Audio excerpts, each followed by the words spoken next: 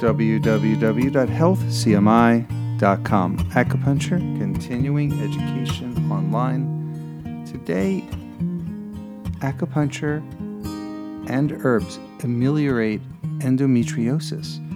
Published November 6, 2017 at healthcmi.com.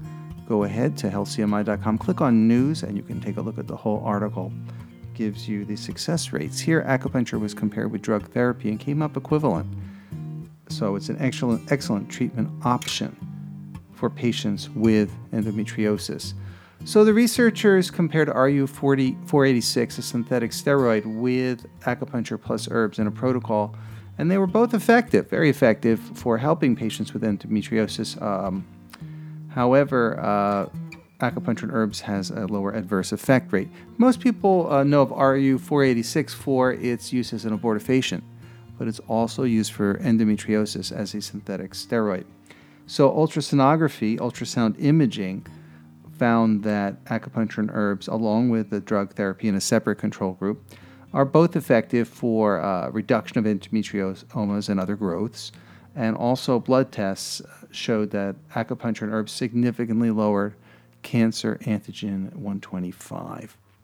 So that's also very important. And the positive rate for anti-endometrial antibodies was also significantly lower in the group having acupuncture and herbs. And of course, the drug therapy also was successful in achieving this. So endometriosis is a condition where endometrial cells are displaced outside the uterus and it's lining the endometrium. Dysmenorrhea, painful menstruation, chronic pelvic pain, and painful intercourse or infertility are very common in patients with endometriosis. Optimal treatment protocols are paramount because research indicates that there is a gradual rise in endometriosis patient numbers over time.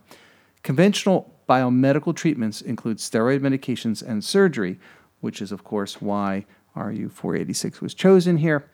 And a troubling symptom of endometriosis is usually moderate to severe dysmenorrhea, that is, cramping and pain during menstruation. And this is due in part to overproduction of prostaglandins from abnormal growths. So the authors of this investigation cite prior research demonstrating that acupuncture has a homeostatic and regulatory effect on prostaglandins production, thereby contributing to pain relief.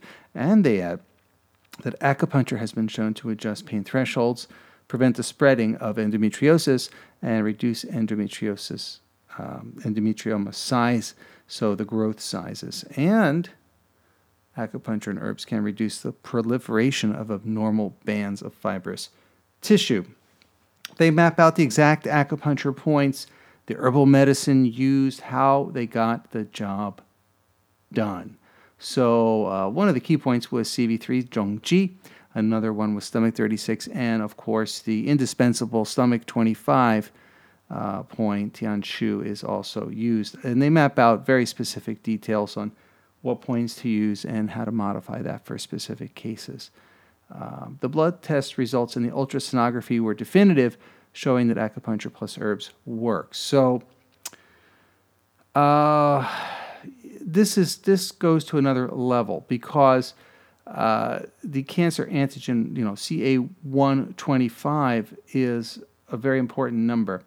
Now, an elevated number of CA125, cancer antigen 125, may be the result of endometriosis or may indicate ovarian, fallopian, endometrial, or peritoneal cancer.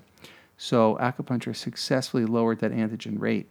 And higher CA125 levels are correlated with increases in the severity of dysmenorrhea. So this is why this was used as a marker. And the positive rate for EMAB, the anti-endometrial antibodies, was also assayed because immunofluorescence reveals that positive EMAB rates are higher in women with endometriosis. So take a look at this article.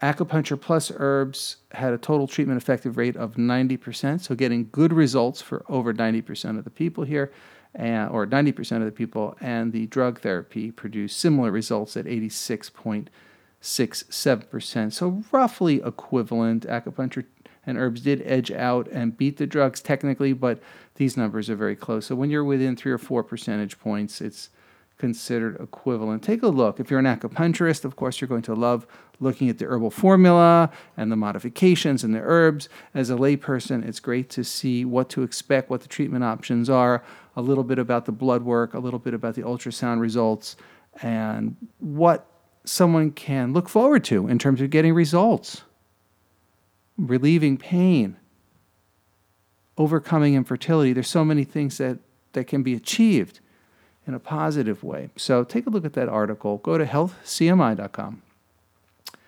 Click on news.